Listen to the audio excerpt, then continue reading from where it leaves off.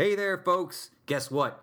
Episode number 68, the Uticast, we have returned once again, and today we welcome back our good friend Mike Beck of the Utica Zoo to talk about the zoo's upcoming $75 million master plan. Plus, Mara Avery Drayton is here today to talk about Hurricane Matthews with us, to talk about the debate. We're going to have a little bit of a history lesson. We're going to talk about buying consumer electronics, and we're going to talk about the Mighty Morphin Power Rangers. A grab bag of subjects here today, folks. Episode 68. We're happy you're here. Uticast. Let's do it.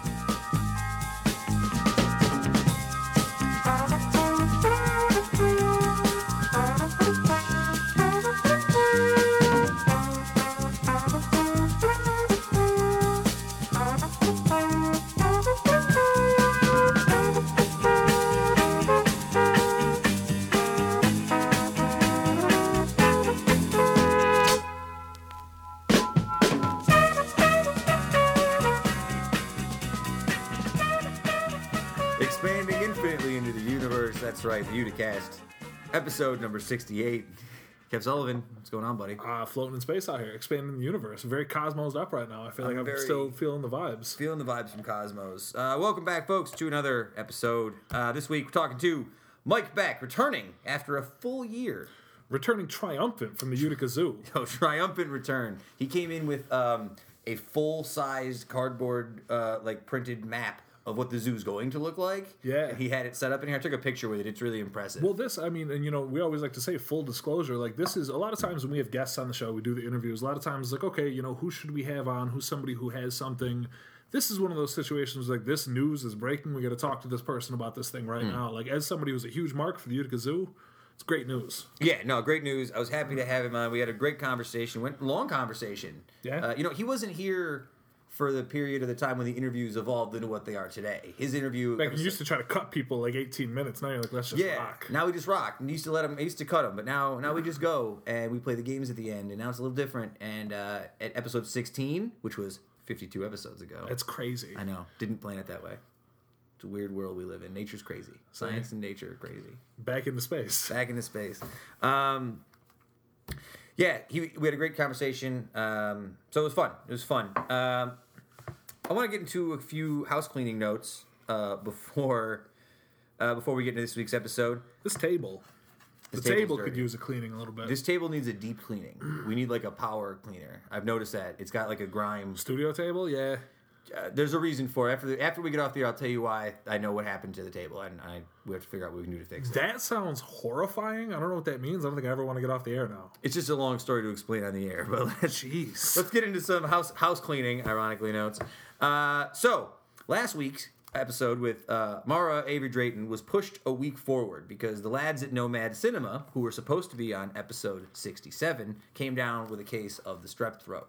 So, as of today's recording, unless things change, they'll be coming on next week for episode 69. So, Nomad Cinema will be here next week.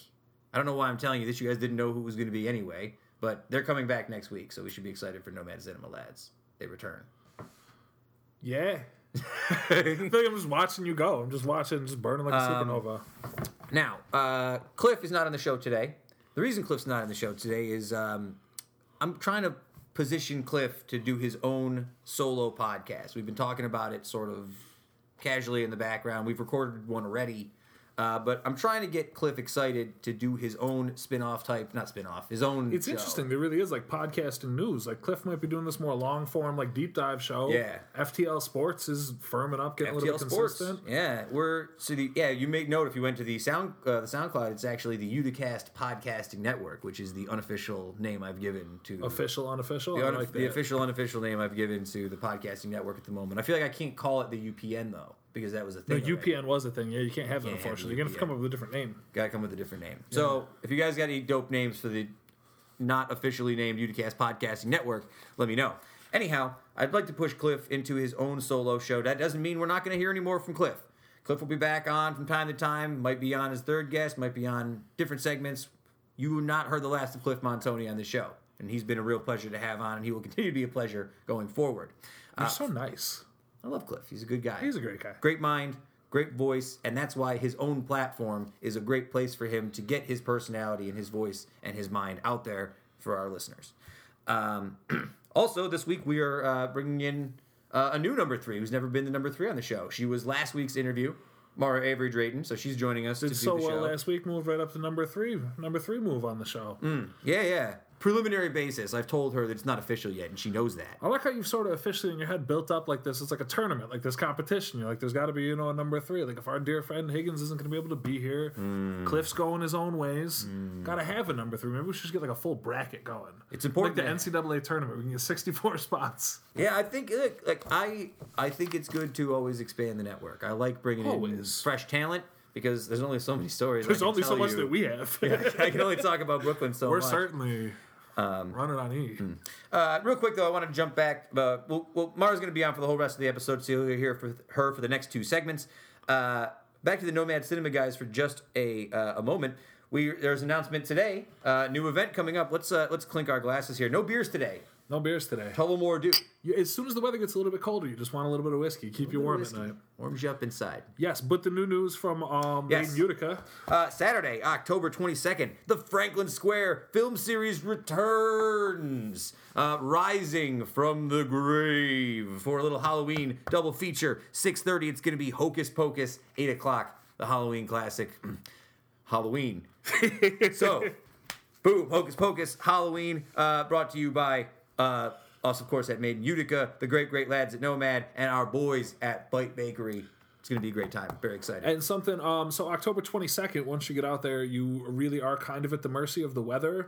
So keeping in mind when it's going forward, if something happens with the weather, we're looking to make sure that this event goes on one way or the other. Yes. So it may have to get shifted, but we're going to try to make some provisions for the weather as well. I hope that everything goes as well as all the rest of the Franklin Square movies went. Yes. Because... I like watching scary movies outside in the fall is so cool, and I'm really glad that opportunity is going to exist. Kev, what? I have a track record here on the show of predicting weather patterns, and you know this. Oh no, you know this. I do know this. I correctly predicted that it would not rain on the Boilermaker, and although fate was tempted, my call was ultimately correct, and my aim was true. I also predicted it for the second showing of the Franklin Square film series. Did you? And for the Downtown Get Down. All of which I was correct, and justifiably so. And I feel comfortable today giving the Uticast seal of approval to this event that it will go on flawlessly, because that's what we do. Flawless. Okay. That's a ringing endorsement. You're just full of ringing endorsements today. I'm very positive. You're fired up. It's a positive day. And I do have one sort of Uticast related funny story I wanted to share with you today. I was at work this morning, and I was talking to my boss, and we're chatting about wrestling. He's a wrestling fan, so we were talking about No Mercy from last night, and talking about the Giants. He's a Giants fan, and he's Bills, and all just work stuff. Mm-hmm. Work chat with your work buds. Work chat with your work bud. And water cooler talk. Water cooler talk. Not to be confused with locker room talk. No, not my locker room. So we're talking, and he says to me, "Hey, by the way, when you send emails to me and the rest of your bosses, could you take away the thing at the bottom that says showrunner / producer / host of the Uticast?" And I said, You're sending that on work emails? I didn't mean to. It showed up. My work email is connected to my Google email. So my header at the bottom of the Uticast email showed up at the bottom of my work email. So I have to find a way to distinguish the little bottom pieces. So yeah. Check your multiple emails, folks. I'm a man with I got 4 email addresses. See, I have exactly 4 besides my work email, which I guess is 5. But because they all they fall under different purposes. I got one that's my personal email, and I've got one that I just give all the stores and stuff, and they ask one for just when I order things online. Just keep it separate so I don't get spammed out my main mail folders. Now that I'm thinking, I got my Utica College email certainly. I have my personal email, my Yahoo email, which is kind of fringe. You still use it? Fantasy sports. That's fair. All of mine are Gmail. Sports, yeah. Uticast, Gmail. Also, send us some mailbag questions for an upcoming all mailbag episode. Uticast@gmail.com. On its way. And then, of course, FTLsports@gmail.com as well. So makes sense. They all come to my phone. The server for my work, we have the work, we use Outlook on the computer or whatever, but I could tie it to my Gmail, but I've made a firm decision that once I leave work, it's not email time. try to keep that separation because I'm getting emails all the time, and like I can't get into that thing where I'm doing work emails on my phone. Not quite yet, so I try not to. I feel like nobody else besides work really uses email. Work and like robots that want to send me coupons. Yeah, coupon robots exist. That was actually, I can't believe we did that whole segment about, our pizza's done. I had pizza in the oven for that segment.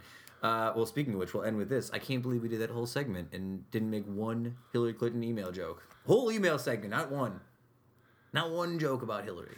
I feel like this thing right now is the joke. It's like a funny. it's like a non-joke joke. No, it's not funny. All right, so let's get into... let's get Mara in here. Yeah, let's see if Mara can get you calmed down a little bit from all those ringing endorsements. Guys, be nice to her. It's her first time.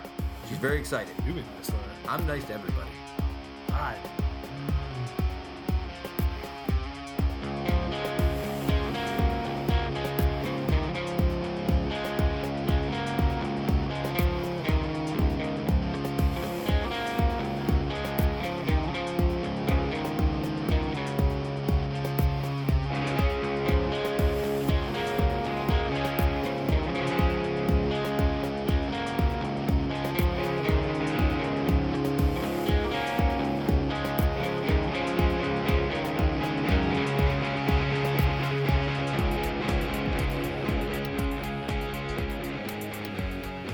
Starting to become that time now where I have to figure out what kind of Halloween costume I'm going to wear. It did get me thinking about the movie series. Got me thinking about what kind of Halloween. I like how you're lying to these listeners like you haven't been planning for 6 months.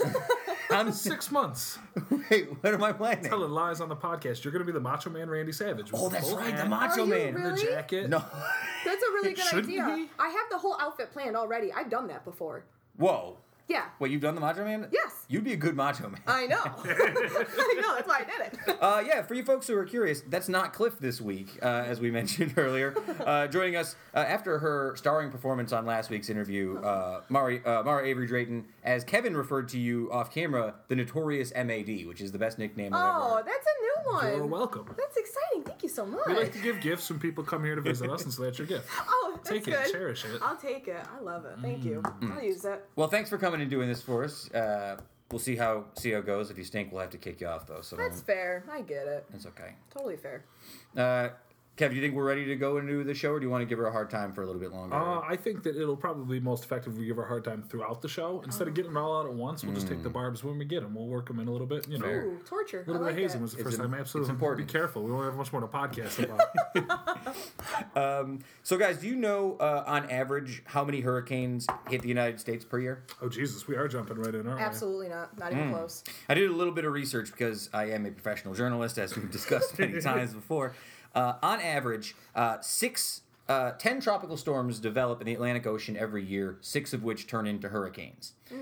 In general, though, a lot of them don't hit shore. The average is every 3 years, 5 hurricanes hit landfall in the United States. So that's from the Weather Channel, guys. I did some research on that. Whoa. Facts. Facts. Well, the reason I bring it up is Hurricane Matthew, which happened this weekend, has been downgraded to a tropical storm and is currently headed back out to sea. All things told, sadly, 21 people passed away. There was lots of damage in North Carolina, Florida, Georgia, and also, if you looked online, there's a lot of damage in Haiti, which was very disappointing to see. Yes. Now, hurricanes are a strange thing, and I guess let's start with you on this one, Mara, since it's we'll break you right in. Have you ever been in a hurricane? Like, have you ever been in a hurricane situation? I have never been in any tropical storm or tornado or anything like that. Really? Nope. I completely avoided all of them. Very lucky. Yes, Smart. I am very lucky. Yeah. Well, I've been here my whole life, so we haven't really. All we get is blizzards. Yeah, that's all we get. That's something we're very lucky when it comes to like weather and disasters and Yeah. stuff like that up here. Even the blizzards, though, I can handle. Yeah, they're not bad. Well, blizzards up here are it's like a little badge of honor. Yeah. Kev, what about you? Any natural disasters in your life? No, nothing that I can think of. I mean, I've been in some really bad storms. I've been caught out in like weird spots in big storms, like very exposed. That one time we got caught on the boat during the lightning storm. Different stuff like that, but never dealing with like storm surge, which like when the ocean comes back to reclaim you is pretty much the scariest thing in the world for me. Because once that ocean starts coming, you're done. The ocean does not care about you, does not care about your problems. No feelings. So I guess I'm the only guy. I saw one hurricane from the inside, and that was when I was living in Brooklyn. Take a shot. You were not here for that. Whenever I talk about New York, I have to tell people to take a shot. Apparently, Really? I talk about it a lot. That makes sense. Because you'll notice he's always mentioning when I lived in New York. So our good friend Ryan Miller from Community Foundation started a drinking game over it. Yeah, the Uticast drinking game. I like it. You'll catch on with a lot of these things as we go on. I didn't want to give you all the details yet. Anyhow, yeah. So when I was in New York, take a shot. I was there for Hurricane Sandy, and when Hurricane Sandy hit New York, and there was talk for weeks ahead of this. People were buying up water and buying up supplies. I remember the grocery store next to my apartment had lines out the door for days. Really? And it was horrifying. And what really happened for us in the middle of Bed-Stuy was nothing. Nothing happened. We got the hurricane, but we were so far inland that nothing particularly bad happened to us. We didn't lose power. They just canceled work for 4 days. So I kind of enjoyed it for the 4 days we were there, but it wasn't until we went out back into the city when I went to work in Manhattan the third day, because Manhattan got flooded and the power was out for half the city. And it wasn't until then that I came upon my first example of something called survivor's guilt. You ever heard about this? Oh, yeah, for sure. Yeah, that's sad. The first major moment where I was like, man, I took this kind of lightly because nothing happened to me. Yeah. And now I feel like a dick, kind of, right? Yeah, absolutely. Similarly, my mom was in Florida during this hurricane. She was in Jacksonville. So for this particular hurricane, I was very concerned. She's fine, by the way. She's not blown away in the wind or anything.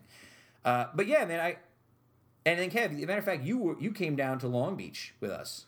I did. Sure, it was a couple months after we went down to see some friends of ours that live on Long Island, right on Long Beach, like 2 blocks off the ocean. We went down because they were having like a reunion show, playing like a one-time only. So we went down to surprise them. It was crazy to me how jacked up everything was out there. Like 3 blocks in, the streets are full of like 2 feet of sand and like ocean debris and stuff. Yeah. And this was months after. And even though New York City was back to working order, quote unquote, people sort of forgot that the rest of the aligning areas were still recovering. And that's the thing that sort of scares me about hurricanes. It's blown back out to sea, but there's still flooding, there's still collateral damage. People's houses were lost, homes were lost. Like there's a lot still to recover Years of damage, from. absolutely. Yeah. And honestly, that was the thing I thought about with the Haiti thing, was like, they just had the earthquake. well, with the situation in Haiti, and we talk about we'll just say like 21 people here died. 21 people here in died. this country. Their death toll is creeping up to 900, and it'll keep getting higher. And in the resulting days, with no power, lack of ability to get resources, rampant sickness and stuff, like Haiti is, especially after the earthquake they went through, they're almost a country in name only. Like it's an island. Yeah. That a lot of people live on and have no means to get anywhere else. And like life is really tough in Haiti otherwise. So when something like this bears down on it, I think about how terrifying it would be if I lived in West Palm Beach and had to deal with tropical storms, when I could like realistically just go somewhere and hide and go to the store and buy stuff. I can't imagine living, not to say that these people live in like primitive ways, like, it's the 1700s or anything, but compared to what we're used to here in our lives, I can't imagine how terrifying it must be to have something like that bear down on you when your house is made out of, recycled corrugated aluminum and, stuff you could forage from the forest and stuff like that, and like trees, and you made it yourself. Man, that's just so much perspective. Give you a real respect for like the power of nature. Yeah. I'm a big nature guy. I'm like terrified of nature. Well, what upsets me is that when you were talking about the body count compared to here, and when it comes to the actual news that's been shown compared to the two, I have heard almost nothing about it except for people complaining that no one's talking about it. You have to go out of your way to find it. Yeah. Would you say that the hurricane is the most terrifying of all the natural disasters? Nope. It depends what you mean by terrifying. Do you mean visually, or do you mean the damage that is done by that?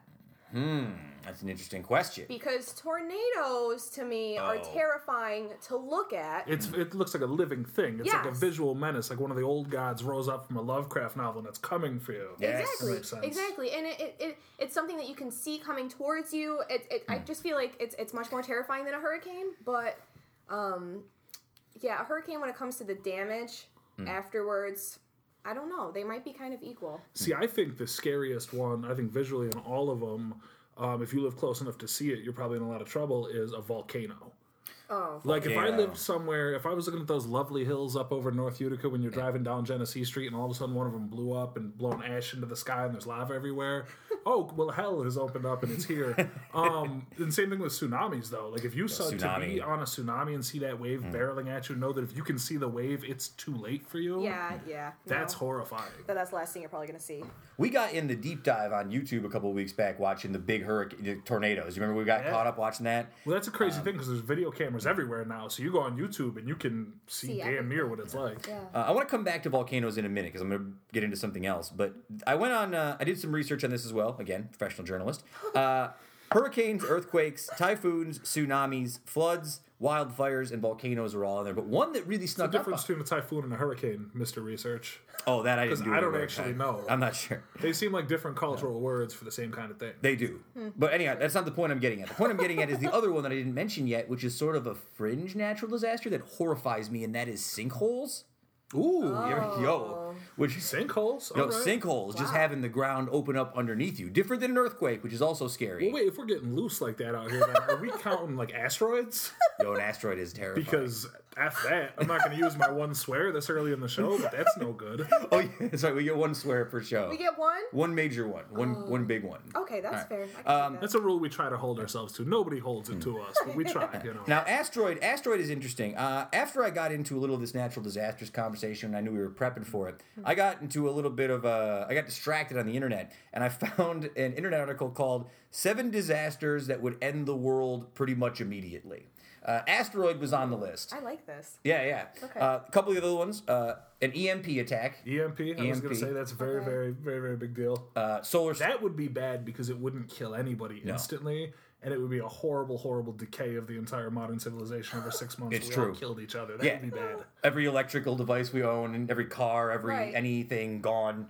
Solar flare, similarly the same thing. Pretty like much an the same extended kind. solar Yeah, flare. that's terrifying. Epidemic, some sort of major flu epidemic. But the other one, Does that count as a natural disaster? Because that's really scary, too. that's pretty. People walk scary. around with Venetian plague masks and gas masks and like, bring out your dad. It'd be horrible. But the one that I thought of when I thought about you, Kev, was something that I read and now I'm addicted to called the Yellowstone supervolcano. Oh. Are you familiar with the Yellowstone Yellowstone? If you ever Yellowstone. Like want, Yellowstone if Park? you ever Yes. want to sleep again, don't read anything about the Yellowstone supervolcano. I want to hear all about it. Okay, so basically, Yellowstone National Park, which we know, all the geysers and geothermal things that they have there in the hot springs, the reason they're like that is because the entire area under Yellowstone National Park and surrounding outside of it, we're talking hundreds and thousands of square miles, all this stuff, is one giant volcano.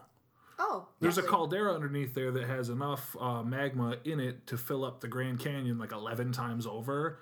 The last time it blew up, it almost ended like all the life on the planet. Like if that blew up, there's a decent chance we'd have ash falling here. Yes. That's comforting. No.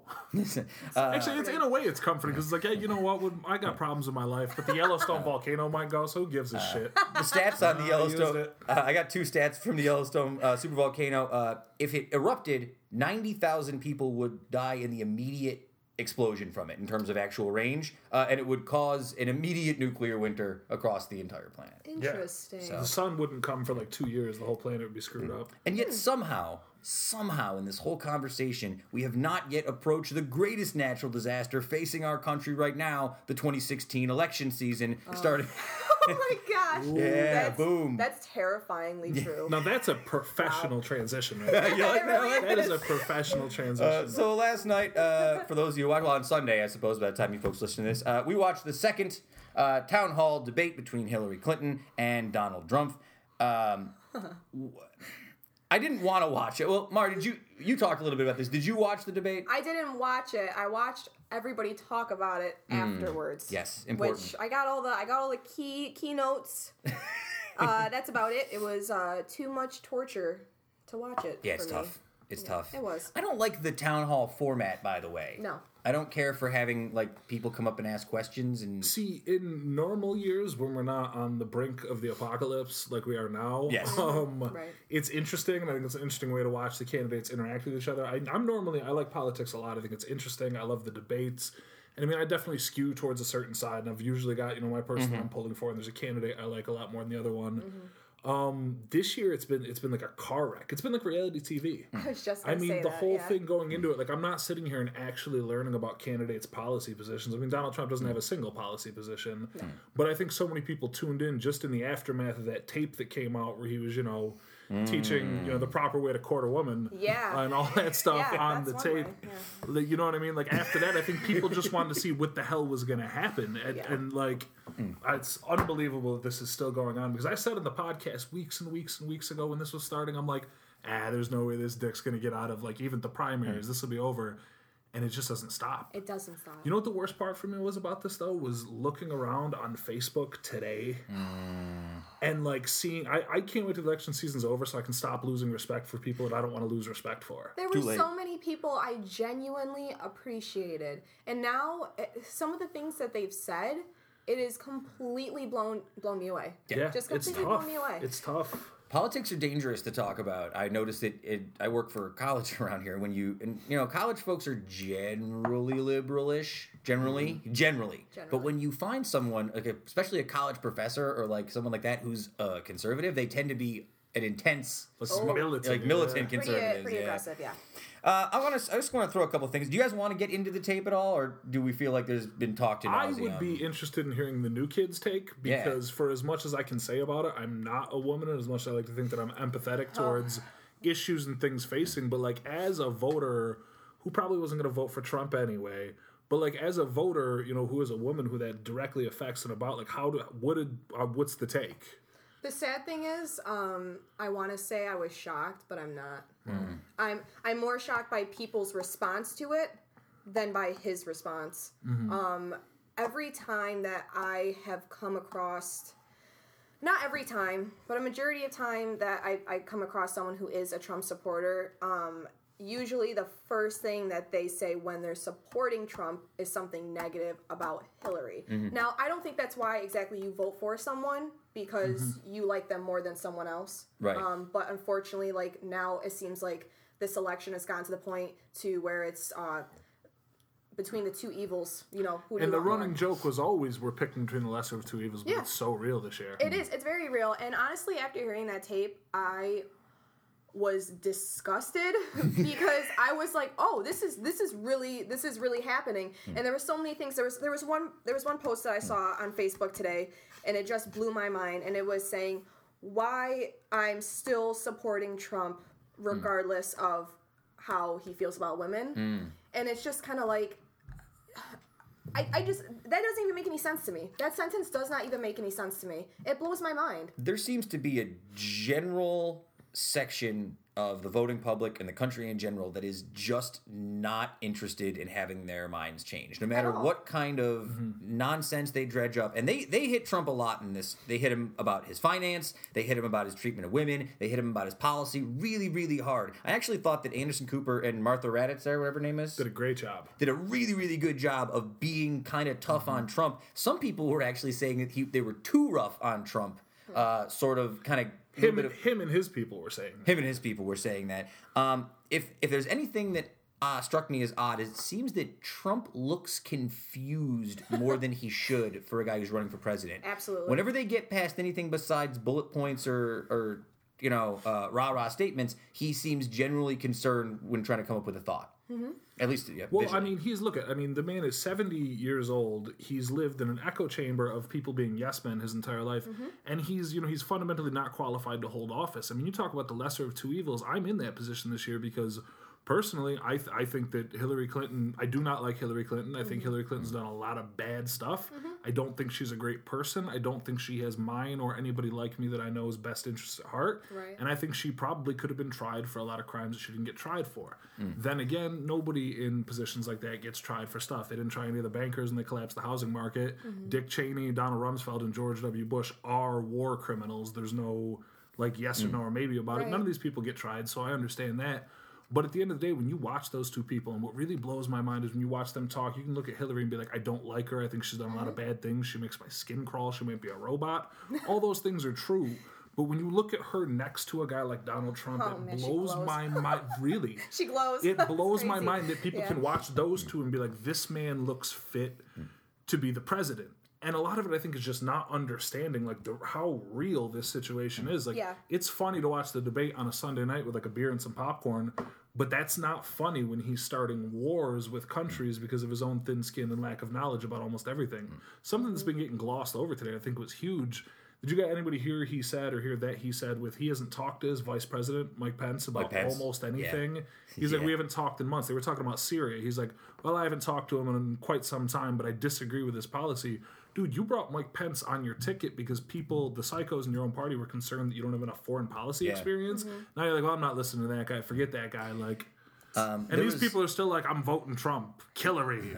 Yeah, there was one. Passionate. There was one really hot take I saw on the internet about this, and it was about Trump being an old man, and it was basically, how many old men do you guys know, like in general, like elderly men? Many. Old men don't get better as they get older. Good point. They get worse. Yeah, they do. Yeah. People are like, well, that tape was 10 years ago when he was 60. Yeah. Like, that's already, at 60, your opinion. It's not like, well, he was 22 and he popped off a little bit on Twitter.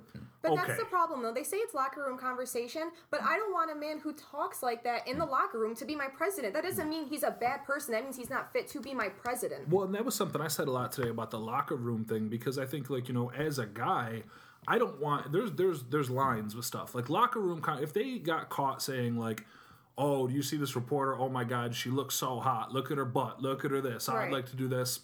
That's one thing. And is that still not the type of conversation you'd want to have like in mixed company, or you wouldn't want getting out? Of course. Is it lewd? Yeah, of course. But he said you can just sexually assault people. Exactly. It's not just like, oh, holy shit, look at that girl. Yeah. We've all been there. And girls probably do it too when they're alone. Like, oh my God, look at that guy. Yeah. That's one thing. But to be out there and be like, you can do whatever you want. You can just grab these women. Because he's a celebrity. That's gross. So I think locker room talk is reductive. And I think that's disgusting. And did you see how many athletes came out on Twitter today? Like, listen, I've been in locker rooms my whole life. I've never seen this kind of thing. Women. And I'll say this, by the way. I think that the tape actually offered Hillary her best chance, and she took it to really give Trump a hard time. Early on in the election, not only did she didn't necessarily sidestep the tape, but she said, not only does he not apologize to women, look at all the other people he doesn't apologize to. And it went down the list of all the people over the years. I don't have the names in front of me. I was writing it down, but there were like 7 or 8 different people who he's publicly shamed and talked down to that he's never apologized for. Most openly, Obama, who he spent the last 7 of the last 8 years trying to prove he wasn't American. He's never apologized for it. He doesn't apologize. I'm interested to see what tapes are going to come out now. I don't think this will be the last one. They already said that the people at NBC from The Apprentice have tapes of him saying far worse stuff. Yes. And they're saying that, people are like, we'll pay, we'll get it out, let's hear it. Because I want the people who support him, I want them to have to look everybody else in the eye and be like, yes, I am a racist, and yes, I am a sexist, and yes, this is what I believe, and yes, I do believe these people should be. I want you to show how disgusting and hate-filled you are to the entire world, not be able to hide behind bullshit memes on Facebook. I swore twice in this segment. I'm done.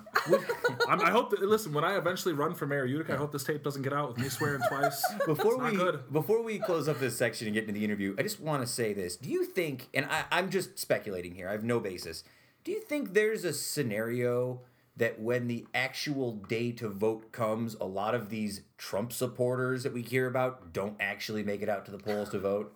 That's a good Do you feel like a lot of this is... Do you know what I mean? Like, I'm curious. Probably. Yeah. You know what's an equally plausible and equally scary scenario? The Hillary ones don't? Not even that, but that when they poll all these people and they say, who you voting for, and they're like, oh, well, I guess I'm voting for Hillary, I'm undecided, this or that there's a lot of people who actually do support Trump but aren't comfortable saying it because they're not comfortable admitting what kind of a disgusting animal they are.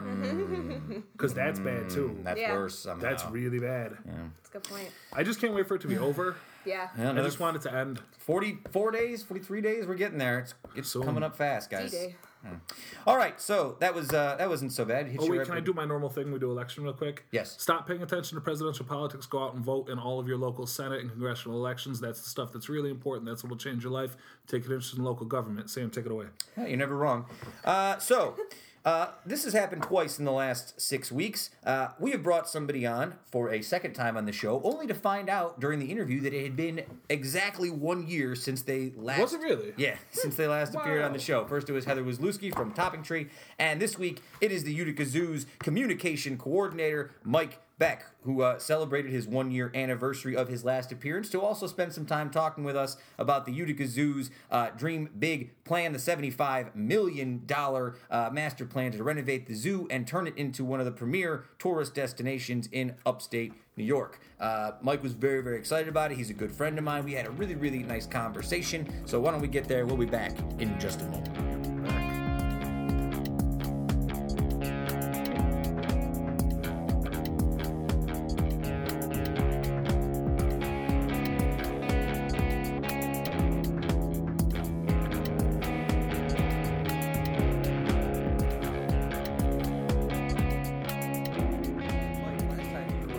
show, we didn't have this fancy microphone that we have here. You were pointing that out. Yeah, I was screaming into the laptop last time, and Yes. and I feel a little bit better just kind of talking at a normal tone.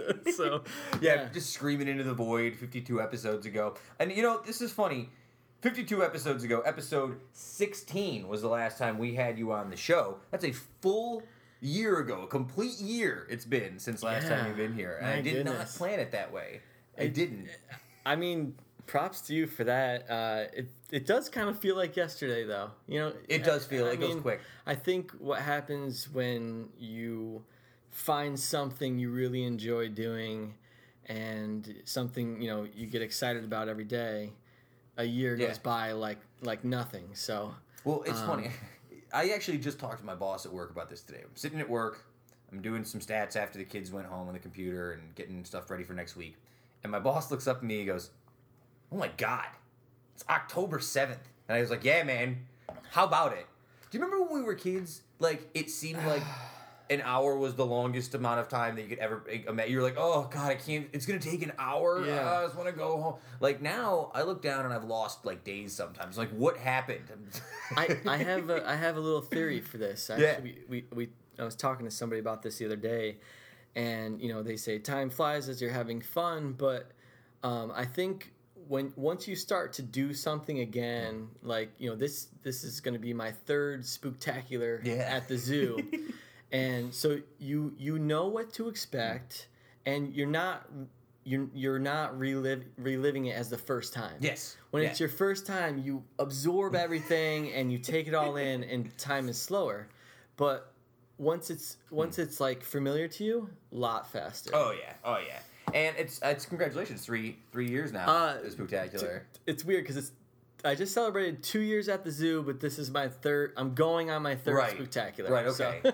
All right. Very good. Yeah. A couple things I just wanted to say real quickly. I was doing laundry a few weeks ago, maybe last week. I was driving to New York Mills to go do my laundry. I do it at the Colonial Laundromat because our washing machine broke.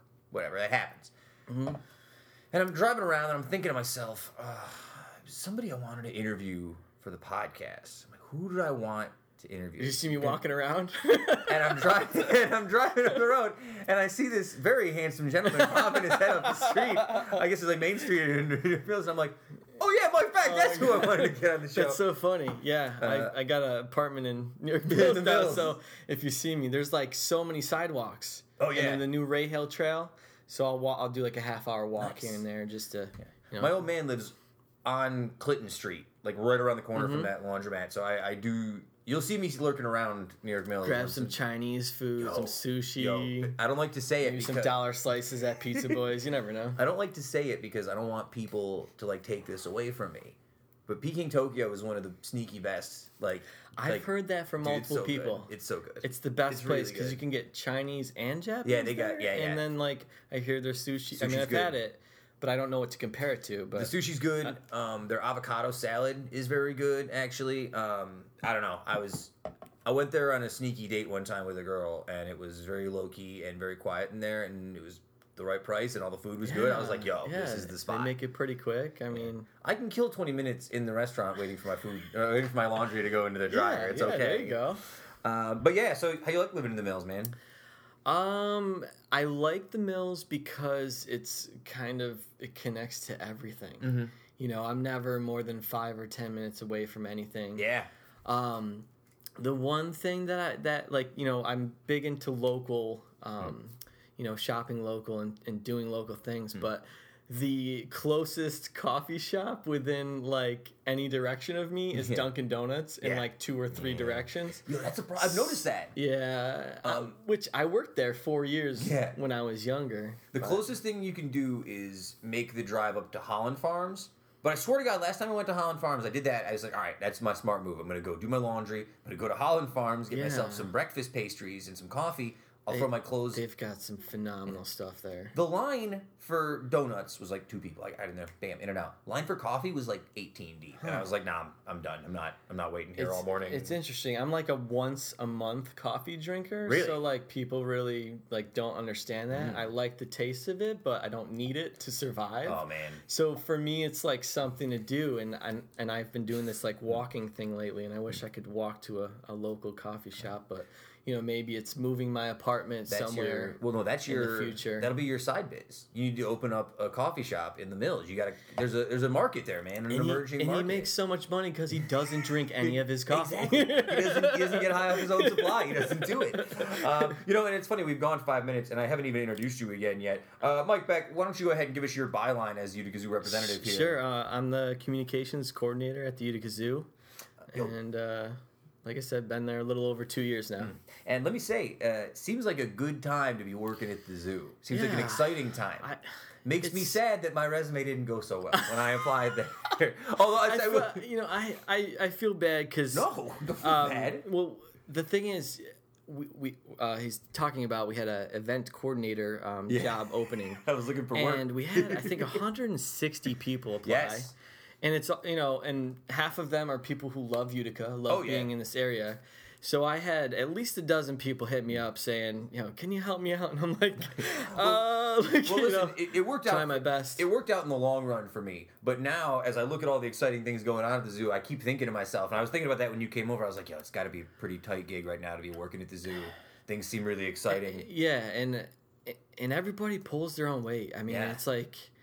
We're just always rocking and rolling, and I guess almost the toughest thing is to find the time to relax and and like outside of work, because if you post something that's really exciting, like when we launched the master plan a week or two ago, the video we got a video made. I think it's up to like 18,000 views on Facebook, and so you want to check it like every hour. You're like, did we get more? So it's tough to turn it down, but I guess that's what you want in a job. You want to be able to think about it and talk about it all the time. So I want to get to the master plan. So do you want to start there first? Do you think that's a good place to start? Sure, that's a great place to start. I have a couple quotes. As I mentioned, we did actually talk about this on the episode last week. I guess it would have made more sense to actually have you on last week since we spent a whole segment talking about it. But I'm going to give you a quick recap of what we talked about last week, and you can tell me how wrong I am. Okay. So this is a $75 million master plan that's going over a 10-year span. Yeah, with a view on 20 years. View on 20 years. Yep. Okay. This was a quote. This is from Andrea Heath saying, "This you're looking to turn this into a premier regional tourist destination." Her quote was, "The zoo is strong, stable, debt-free, and we're ready to dream big." I do see a lot of the "Dream Big" slogan all over a lot of the gear. I'm getting the chills. That quote gets me every time. I've specifically had Andrea not tell me her speech before, and I didn't listen to her when she was practicing it. And to tell you that I got the chills during the speech, and when I watched the video that was made by Matt Asowski, I was literally in tears the first 3 times that I watched it, and I had to tell people, stop letting me watch this video. And then when you're at the master plan party, my coworkers and I are saying, I can't believe that I work at this place. Like, I watched the video and I'm like, I work at the Utica Zoo, and it's a really neat feeling, and it's a fantastic time to be a part of it for sure. Now, I'm curious, you guys made the announcement at the party, which was, I guess from the time we're interviewing each other, it was last week or last weekend, I believe. But did you guys know, how long did you guys know about this before the announcement was made? Oof. And was it tough to keep it in knowing it was coming? I believe it was about 2 years so you knew, in the making. Yeah. It's, when you're looking at, we have the map in studio here. Yeah, it's great. I'm going to take a picture of it before we leave. We have about 80 acres of land that is allotted for the Utica Zoo, and we only use about 30 to 40 right now. So the biggest thing is it's like looking at your assets. What do you have, and what can you work with? And, we have kind of a hilly zoo compared to other zoos. Yeah. So, we looked at switchbacking paths. Making it easier for strollers and walk, in wheelchairs. But it's funny because I'm getting excited about things like a bus loop. Yes. And increased parking. That's how you can know you're a businessman. So here, as much as it's going to be like the craziest thing ever to get giraffes and feed giraffes, I'm looking at the plan right now and I'm seeing bus loop, parking, more inside buildings, and better pathways. So. Well, you kind of jumped ahead of me there a little bit. You can say, I was going to say, what of all the things you guys have coming up? I know, there's the Asian temple you guys are going to be doing, the living rainforest, the African section, the Adirondack-based section. What for you personally is the most exciting prospect on the horizon for you? I'm the guy in marketing, so I always look at things that are really exciting for a visitor experience. Yeah. Like right now. Mm-hmm. The biggest thing we got going on is the red panda encounters. Yes. To be able to go in their exhibit and feed a red panda is one of the most incredible things that's being offered. And we're right now we're pretty much the place to do that in the Northeast. So we get people from all over the country. I think the next closest place you could feed a red panda is like West Virginia. Yeah. So I, from my point of view, I like anything that visitors can interact with, like feeding a new giraffe. I love the animal encounters. Anytime it's just the marketable animals, really good looking animals. If we're gonna have babies always bring people in. For sure. So, I guess one of the things I wanted to bring up with you as well, and we talked about it a little bit earlier, the 20-year plan. I think when people hear an announcement like this, one of the first things they think of is like, oh my God. Good luck. Like, yeah. I think people also think it's all going to happen very quickly, but in reality, what's going to happen is you're going to see a gradual expansion and renovation and update over a period of time, which is kind of nice from your perspective because it shows an investment in the zoo going forward for the future. Yeah. You almost see 20 years of advancement going forward when you lay this plan out. Yeah, I mean, the way that it works is, if we go into a meeting with a donor or a company and they want to do something, we now have a plan. We have a plan. We show them what we want to do. So, the animals in the exhibits on the plan may change and the buildings may change. And, say we want to add giraffes is like a 20-year vision, but somebody has the money and the vision to bring it in the next 3 to 5 years. That's something that we'll make happen. Sure. So this is very much a living document. And, but without a plan, you really can't go anywhere. You need something to show people and be like, this is what we're trying to do. How can you help us? And the biggest part of our master plan is we do need help from the public. Sure. If you're looking to donate to a particular animal or building, or you own a company that would love to have their name, the Uticast Giraffe Building. Oh, I've had thoughts. Believe me, I wish I had more money. So this gives people, donors, companies the ability to see what we want to do, and then we get to see what they are interested in. So one of the things I also wanted to bring up, and again, I'm almost certainly going on assumptions here. So, forgive me and correct me if I'm incorrect. Go ahead. Up until this announcement, I had always had it in my head, this misconception that the Utica Zoo was always sort of kind of struggling with money. And it wasn't until she made this announcement saying that they're ready to go and we're debt-free and doing this thing. And I was like, oh. That's true. I mean, I've talked to people that have been at the zoo for 15 to 30 years. Yeah. And there were some times where, people lost their jobs or couldn't afford to pay their staff and had to get creative, like Gary, who's been at the zoo for 30 years, started collecting bottles and cans to pay for his employees. So it's pretty crazy, actually. I mean,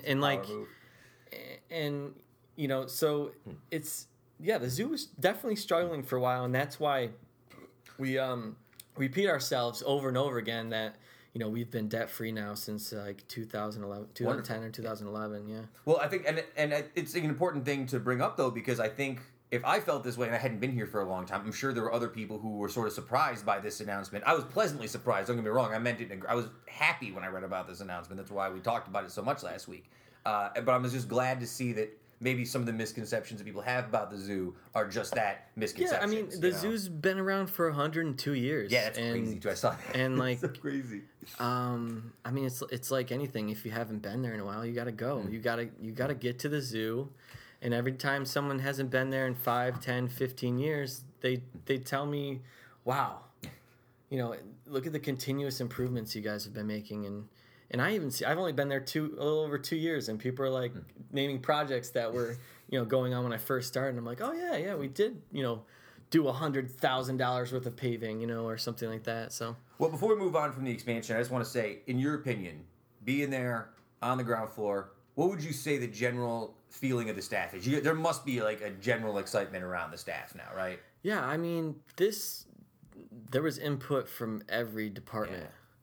Which is also a tough thing because, like I said, my interest is those high energy, highly marketable animals, whereas a zookeeper or animal care staff is really interested in the conservation of the species, how endangered the species is.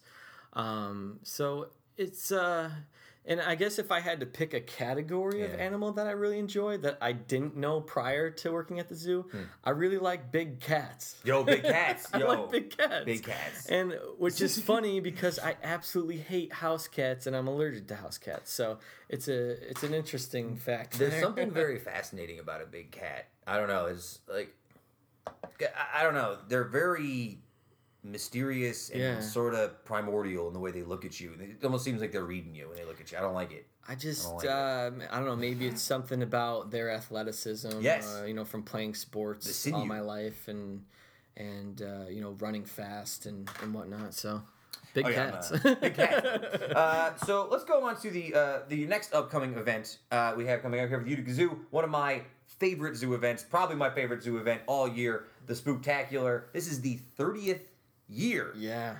Which 30th year makes me feel old. Oh my goodness. Yeah. But also, I think we talked about it last time I was on. Best one, and what were you had a couple of things that you liked when you what I did is I was at what year did you graduate, Proctor? Did you graduate Proctor? Whitesboro. What year did you graduate? 2005. 2005. So you were a year behind. So I did volunteer work at the zoo for like economics class, maybe my senior year in high school when I was a proctor, and I did not most of it, I did a good portion of it at the Utica Zoo for the Spooktacular. I helped build this haunted house, which at the time, I don't think they ever did this again, at least I don't know if you guys have done this again.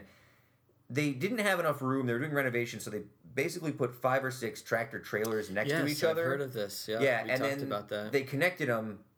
And that's sort of what we did for 3 days. We built this sort of haunted house out of these like backs of 4x4 trailers, and then I got to dress up as Freddy Krueger and scare little kids. And I think it was a little bit too scary because I did get yelled at by a few parents, which I don't know how to respond to in character. It's just like, have a nice day. You know what I mean? Like I don't know what to say. I got a mask on, so. But yeah, I love the Spooktacular. I feel like it's one of the few events around here that I feel like, once I go to it, I'm like, yeah, now it's Halloween. Do you know what I mean? Now it feels like Halloween to me. I mean, Halloween is it's like the whole month of October now. I know. It is. So, every TV show. But we do it for 3 days every year. So you're this year it's the 28th through the 30th. Mm-hmm. Friday and Saturday night, it's nighttime, so it's dark. It's going to be scarier just for the pure fact that you're coming to the zoo at night. We have 13 trick-or-treat stations for the little kids to go trick-or-treating at. And the last few years, we've been doing a haunted hayride. Yes. So the haunted... what were you saying? The haunted house? Yeah. Was, the haunted trailers. The haunted trailers. We opened up our pavilion so that people have a place to eat because we have, we're bringing in a couple food trucks like Holy Smokes and Gyros and Vosses. So we opened up the pavilion so that people can enjoy their food if they're grabbing something or they want to eat some of their candy. Yeah. And we're doing the haunted hayride again this year, and we're kind of amping it up in terms of technology. I like that. So, you can hope to see. I don't want to give away too much. I'll just say we're upping the technology instead of the manpower. So I don't want to give away too much this year. Have you picked out a Halloween costume yet? You know, I'm You seem distraught about this. No, I'm actually I'm sad for myself because, you know, my friend Andre Short, who's been on the show, and GFOP Andre Short, great guy, phenomenal Halloween guy. We used to make a haunted house in our garage. We lived down the street from each other, and we would scare people. You know, once you got old enough to not go trick or treating, I had the big DJ speakers. We would scare the living daylights out of kids to the point where they would not even come to my house or his house wherever we held it. And we got scared when we were kids because there was this one house on the corner that would always do that, and we thought we would do the same. But trick or treating is not the same anymore. I don't know if you've noticed, but like we've had, our neighborhood was a really wonderful place to be. No kids go where my parents live anymore. Here at the studio last year, I was concerned that we were gonna get no kids, and I was gonna get stuck with like this big giant bowl of candy I had.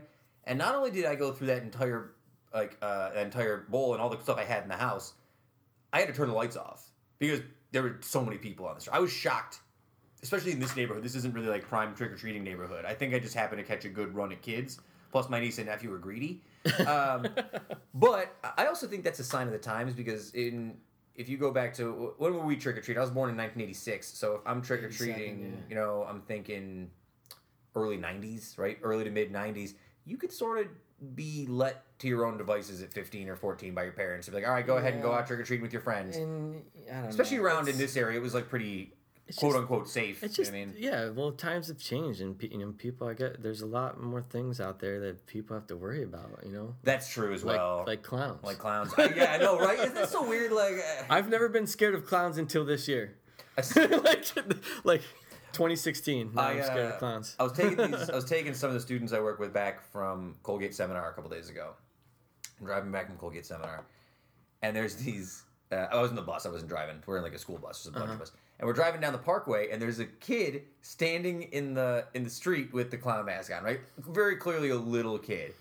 And when I can see him from like up the road, and I lean back across. I'm like, hey guys, look, there's a clown in the road, and literally every kid's first line was just hit him with the bus. Like they're like, nah, just hit him with the bus. It's fine. No big deal. And the thing is, if you're young enough, you're doing it for fun. You don't know that it's like could be a potentially terrible thing. You know. Oh yeah, no. There's been some clowns got shot in the news. I'm like, this is craziness. Clowngate. I don't even know like what they're gonna do about it. I guess there's a clown movie coming out, but it's not till like next June, and they're remaking it. They're trying to promote that. So I'm a big Stephen King guy, so I like that movie and I like the book, but it's a stupid marketing campaign. Don't dress up like a clown because you'll get shot. That seems to be the general consensus around the country. Before we move on from Spooktacular, I just want to go real quick. Obviously, trick or treating stations. You said haunted hayride. You guys are gonna have. How many food vendors you guys have? Are you sure yet? I believe we have 3 right now. Nice. Yep. Obviously, you got to wear a costume. I have to go find a costume now. You guys are doing free parking in the shuttles, and it is rain or shine, so you know, prepare accordingly, folks. Yep. If it snows, if it rains, if it's 60 degrees, could snow.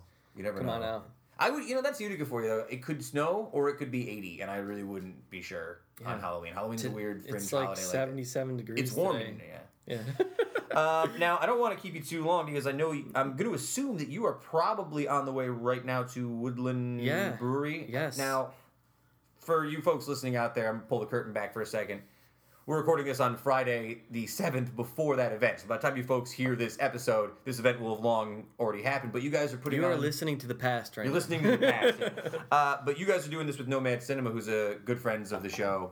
Did you enjoy working with them at all? Yes, believe it or not, they approached us. It's totally their event. Yeah. So Nomad Cinema put it together, and Woodland is hosting it as well.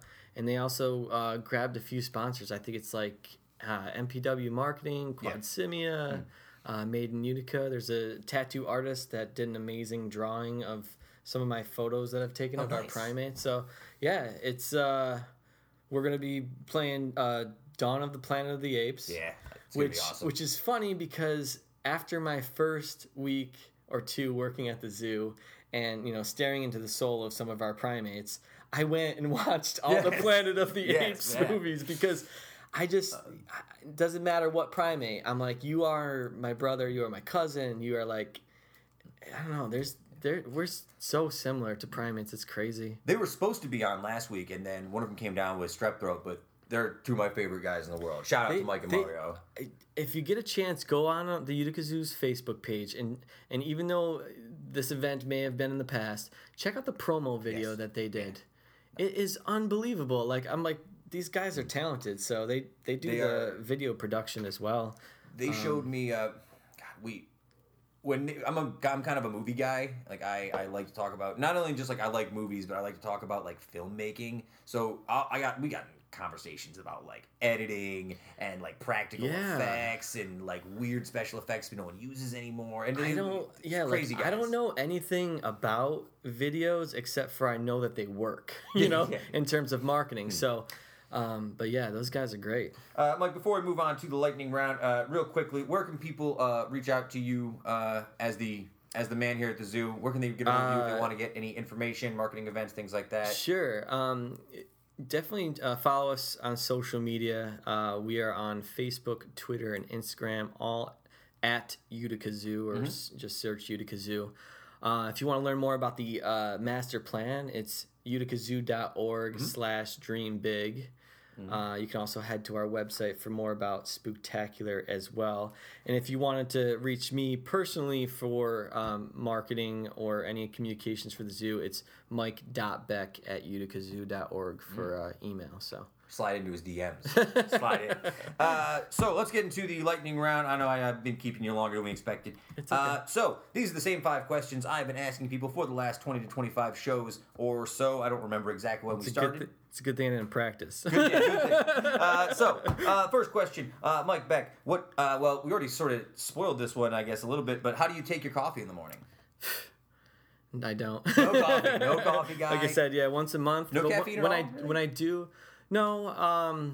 Caffeine just doesn't like me, and I don't like it.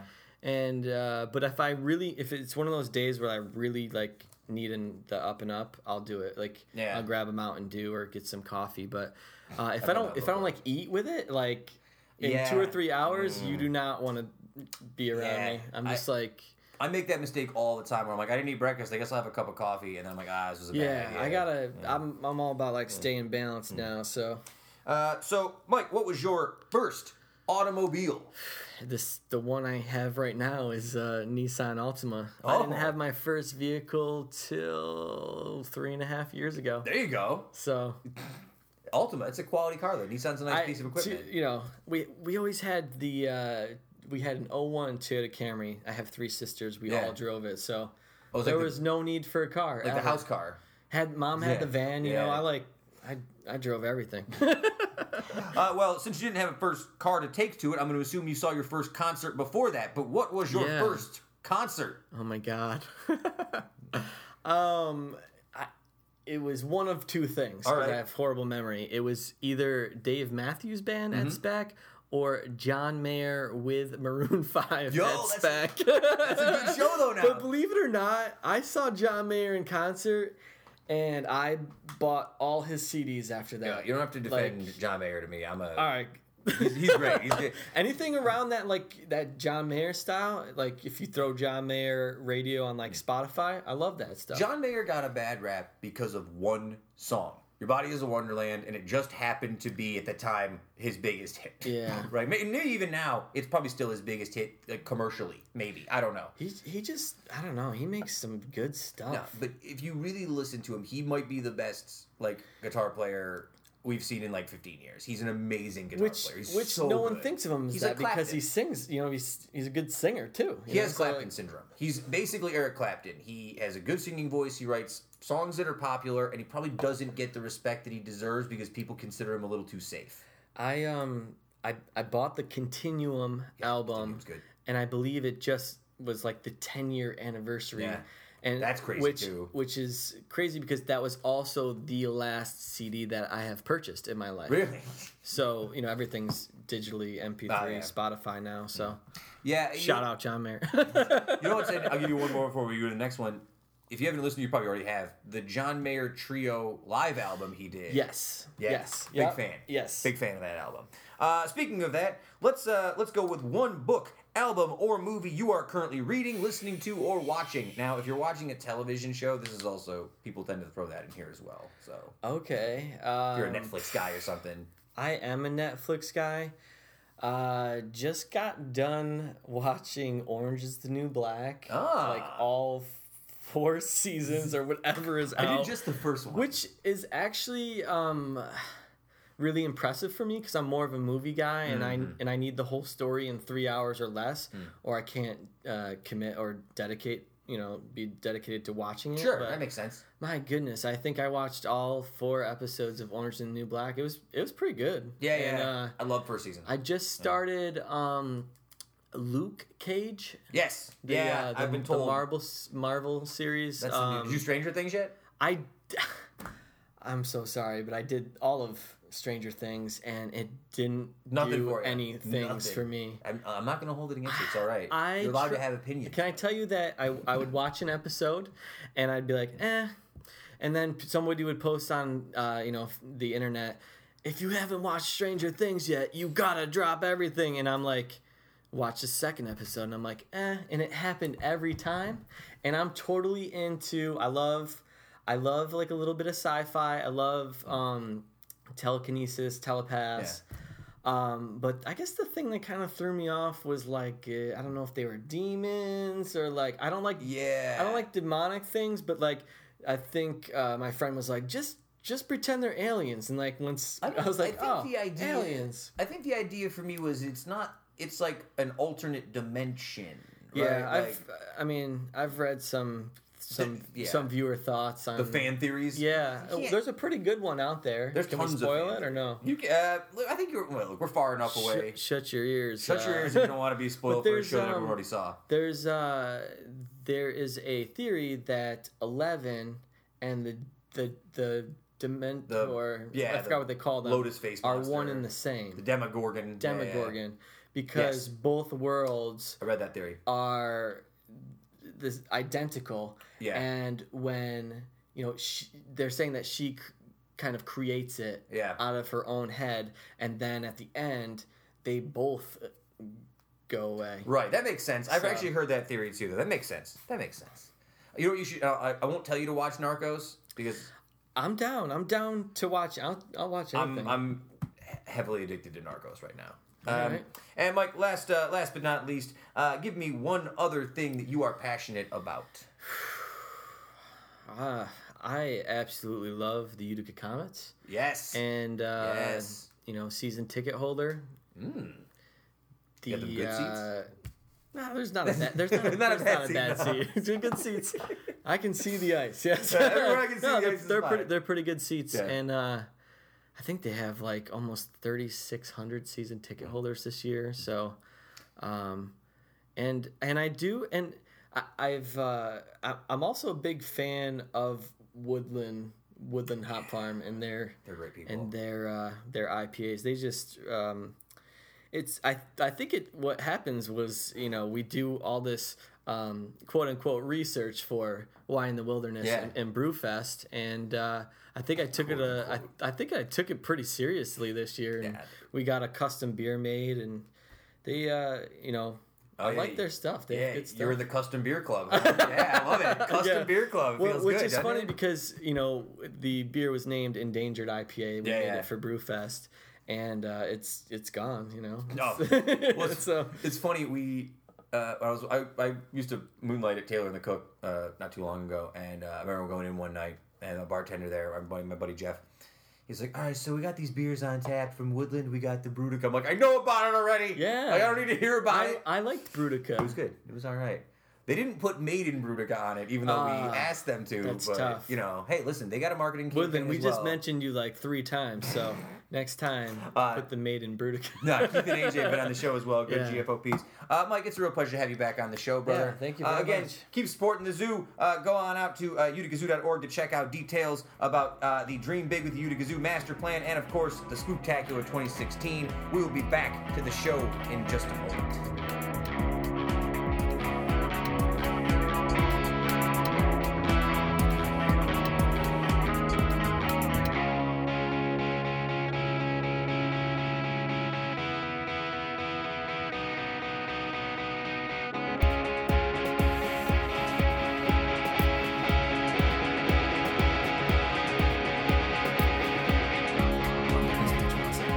we talk about it. Be sassy. We're a sassy show. We try our It's a best. sassy podcast. I like sassy people. Okay. Well, speaking of sassy people, thank you again to Mike Beck for joining us. Mike Beck's not sassy. He's a sweetheart. He doesn't have a is a sassy sweet bone guy. in his body, that kid. All right, guys, you know what time it is? Well, Kev knows what time it is. It's that time for today's episode of Yesterday's News Today. Except history. History. Not news. Whatever. No. History. Today, This is your yesterday's show. history today.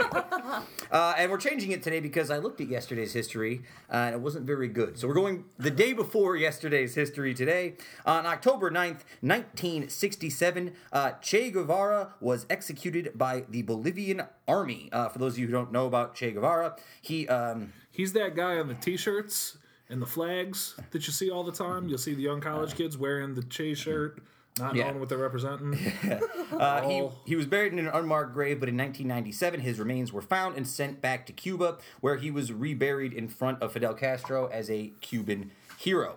In the mid-1950s, Guevara met up with Fidel Castro, played a key role in Castro's seizure of power from Cuba, from Cuban director Fulgencio Batista in 1959, and later served. Yeah, and later served. Great name, right? I love Latin American names.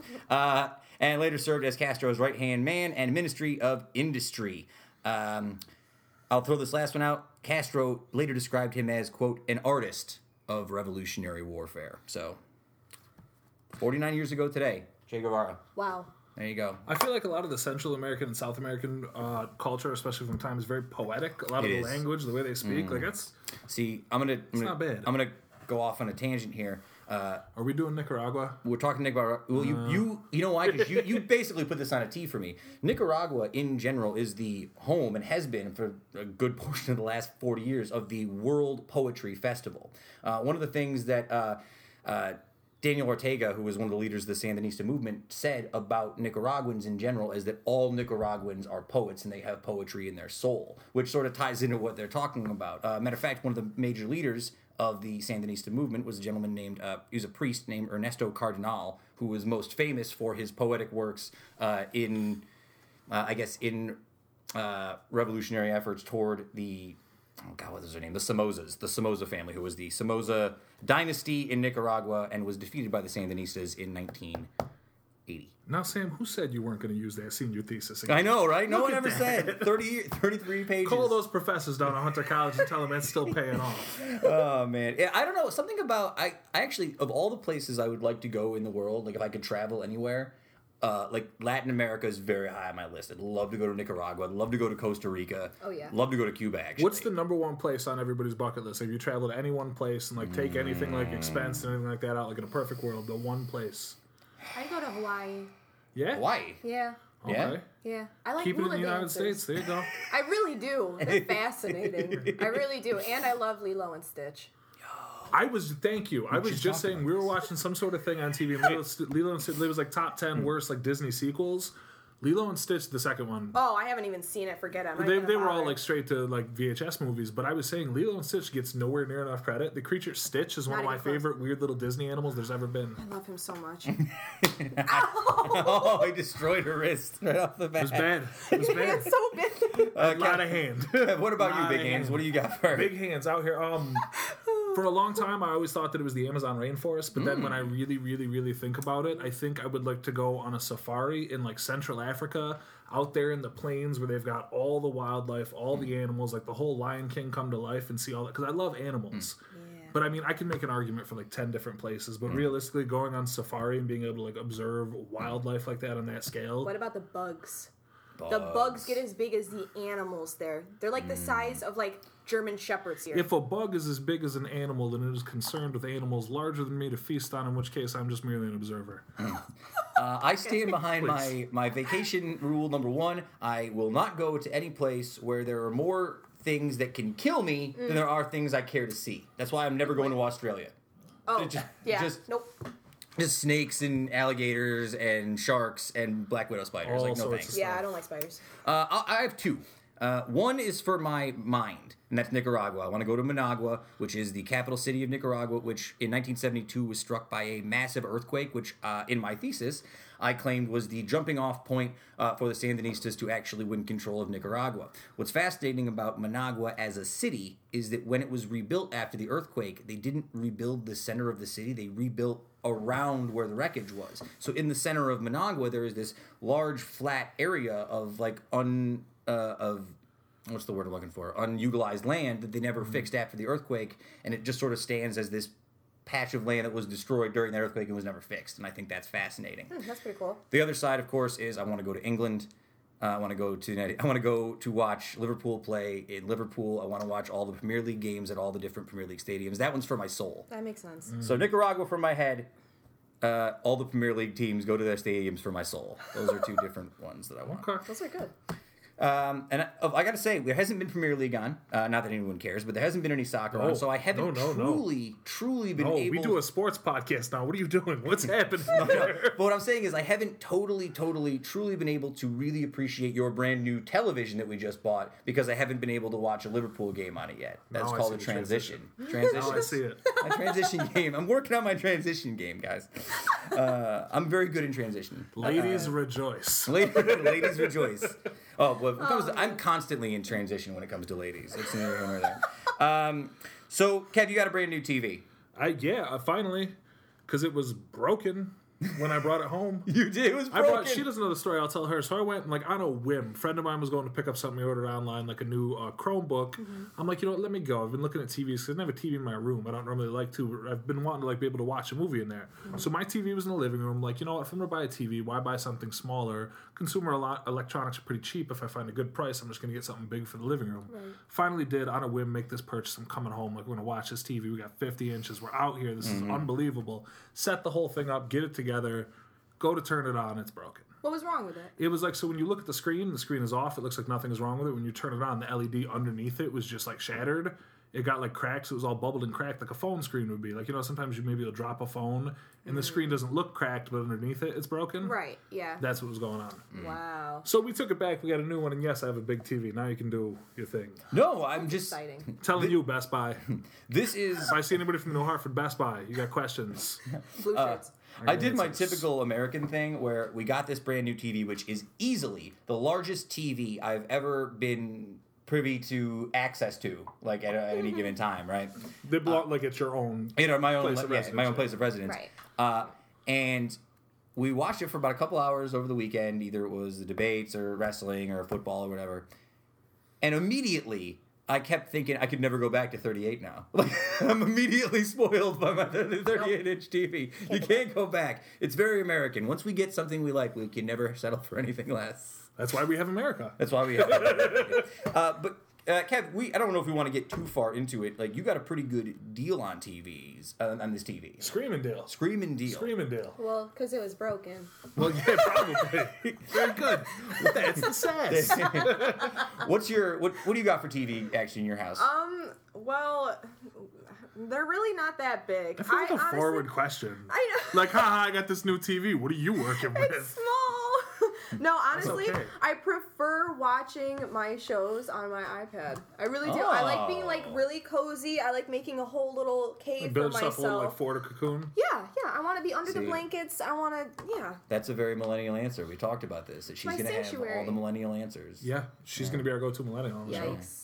Yeah, we haven't talked about the fact that you're younger than us yet. Yeah, I think I am. Yeah. Is it that strange though? I feel like once you get to a certain age, everybody's like sort of. No, you're right. No, you're right. Well, I act like a 60-year-old woman, so that helps. I make up for it. I think what was fascinating about the TV though is actually when we went to look at the store, when we went back to Best Buy to go pick up the TV again, and you look around. TVs in general are not very expensive. I used to think that comparatively, television is relatively cheap. Yeah. And it's like, when I remember, I'm old enough, at least to a certain age, to remember when TVs had the wooden frames on the outside, like at your grandparents' house. It's just crazy. And that's not even that long ago. Well, even that, I remember when flat screen meant something like, oh, damn, you got a flat screen? Now all the TVs have flat screens. Like, it's not even... Flat screen isn't even what flat screen used to be, though. Because flat screen before used to be, like, still, like, like 8 inches. Still thick as hell, yeah. Yeah, still like pretty thick. And now, if you look at it sideways, you can't even see it. Well, we for sure live in the golden age of cheap, consumer electronics. Because, like I said, when I went to Best Buy on a whim that day, somebody was picking up a Chromebook. They got a Chromebook, which is an almost fully functional laptop. It was like $130. It's nothing. Like, you can go there for $450. You can get a laptop that, as long as you're not doing real video editing, photo editing, music production, like large scale CPU usage, stuff like that. You can get a laptop that'll last any regular person and work just fine. You pay for the name now, too. $400. Really? You know what I mean? Oh, for sure. I mean, you pay for the Apple name. That's why you buy that brand, because you've always bought Apple, but that's definitely not always the best buy. You know what I mean? Well, that's when I bought my most recent laptop, I didn't get an Apple because I wasn't doing anything at the time that I really wanted that was going to be something that I needed that had any kind of power. I'm like, I just need something that I can go on the internet, organize all of my pictures and all my different stuff like that, and download movies so I can watch them with an HDMI cable. Right. And, doing like music and stuff like that. That's about it. And I ended up paying like $450 for a Toshiba, and it lasted pretty well for about a year and a half till I'd dump the hard drive and fix a couple things, get a new battery. But it's crazy that it's that inexpensive, because I remember not even too many years ago, a laptop's immediately $800, $900. Yeah, almost $1,000. So this is going to seem kind of off kilter for a second, but I was reading a book last week called White Noise by Don DeLillo, and one of the passages in the book, it was written in the early 90s, late 80s, and one of the passages in the book talks about TV as this opiate for the masses and how it's ruining society, and how people are spending all their time watching TV and not being a part of society. Yeah. And now it seems like TV is considered like kind of another art form in a way. People respect television, and that sort of vitriol has been transferred down to like tech devices as the next generation of the opiate for the masses. See, the way that I look at it is there is so many good opportunities now that people see are there, but I don't think people actually use TV correctly. I mean, there's so many things you can actually do with it, but when you look at what there's a difference between what's on TV and what's available to see, and then what the majority of the population is actually watching. Like that's kind of what I was gonna say, because you say like TV now has become more of an art form, and we talk a lot about TV as art like quite often, just side conversations. And there's a lot of amazing artistic expressions being made on TV now, you know what I mean, in a variety of different ways, be it the comedies, the dramas, the stuff like that, but there's still a lot of TV out there that's not like that.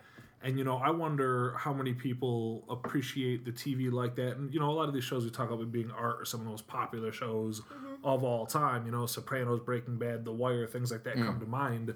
And a lot of people certainly are watching those shows, but I still don't know if TV has moved all the way off into something as art. I think more than anything, TV can be a catch-all word that means a lot of stuff. It means pretty much any screens, be it your iPad, your phone. I mean, both of you guys, and if, for every single listener out there, I guarantee can tell you of a ton of times you find yourself in a room and every single person in the room is looking at their phone, not talking to each other for a long time. Yeah. And people who you're great friends with, people who you can and do have great conversations with.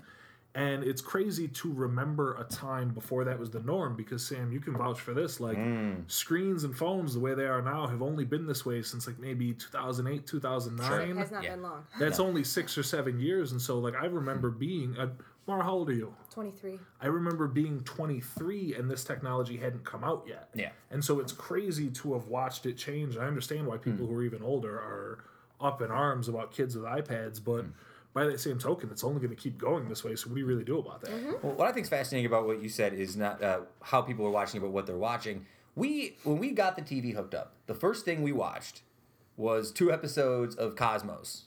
Right? Yeah. And I put Cosmos on primarily because it seemed like it would be good for the big screen, like visually big TV, big interesting pictures.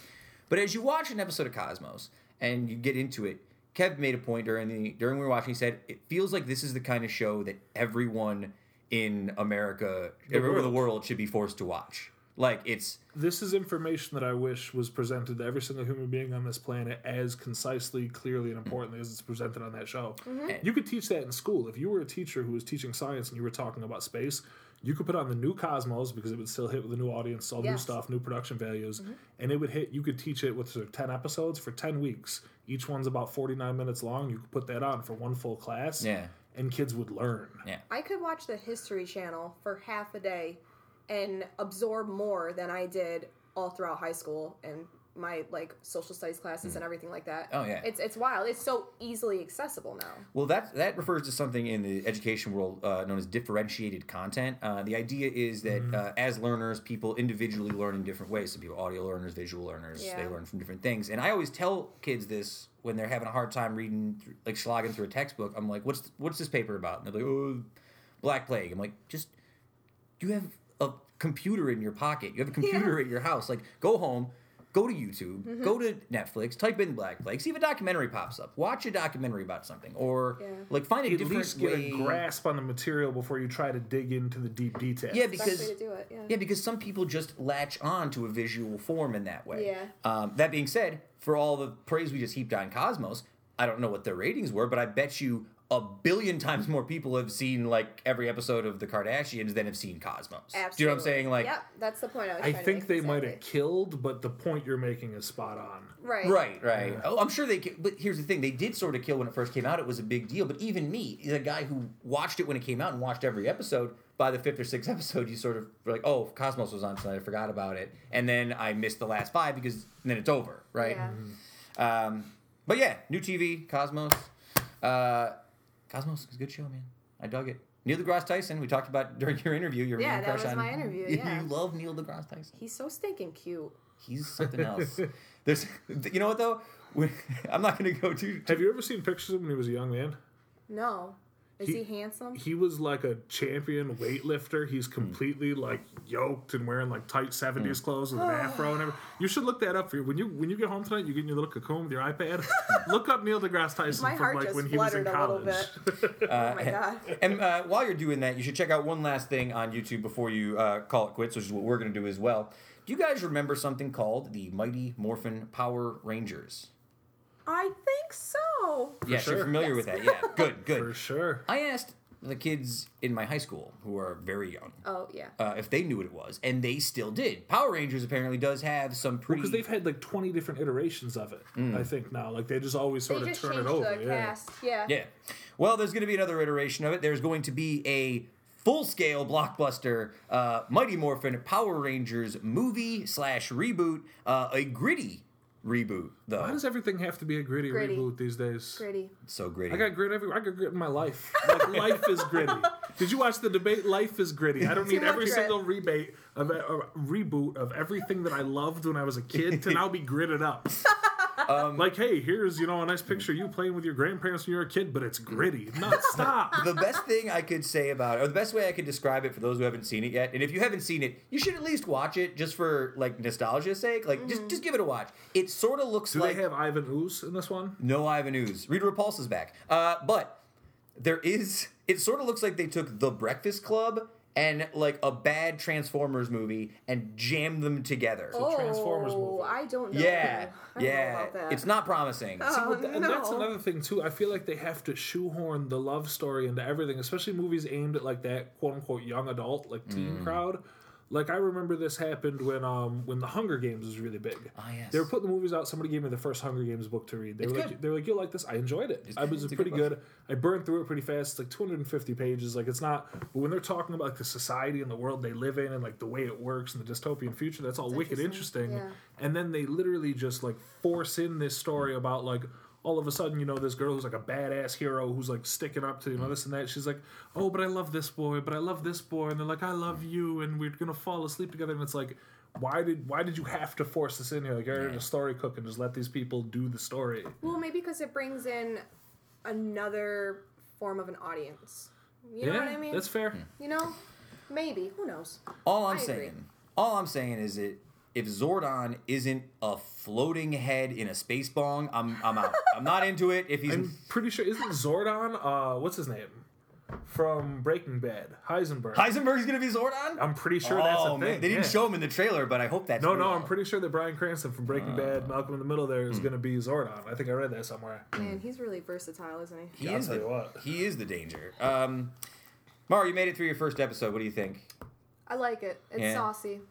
That's the only word I can think Saucy and sassy. of. Saucy and sassy. That's fair. All right, well, maybe we'll have you come back next week, see what you think. How does that sound? I think it sounds good. All right, guys, this is that time of the show where I tell you not to follow Kevin on Twitter at _Kevin Sullivan because he doesn't appreciate your follows. He's only a leader. He's not a follower. Ooh. Yeah. Ouch. Sorry. I'd rather be a dick than a swallower. Hey, that's a lot of swears for you today. That was just for Kanye. You cannot put half of a Kanye line on the table and then make me go out and say some bad stuff because you did this to me. I did do it. We all heard You set Jesus. him up. We were all here. You showed me that album for the first time, or you gave me my first copy. You gave me the files and played it. I love that It's a really album. good album. And They're all great albums. Mara, you're not. You Give me are on credit. Twitter, sorta. Honestly, I probably haven't used Twitter in like a year and a half, but I do want to get back on it. So Blow thanks up for bringing it Mara. up. Give her a reason. What's your Twitter handle? I don't know. I honestly, I haven't even. If you're listening to the show, it'll be in the episode description. Follow her on Instagram. She's on Yeah, Instagram I all like the that. time. I like Instagram. Is it Just photos. Get on Instagram. Yeah, ADP Gallery. Boom. And follow your boy SF Doom at SF Doom on Twitter. Also, send us a mailbag question at uticast@gmail.com. Hit us up on Twitter at the Uticast. Follow us on SoundCloud, iTunes, 315 Live. And always, remember, we love you guys. I don't even have a good one. Have a good I need a one. list of these listening before I can commit to love with every single one.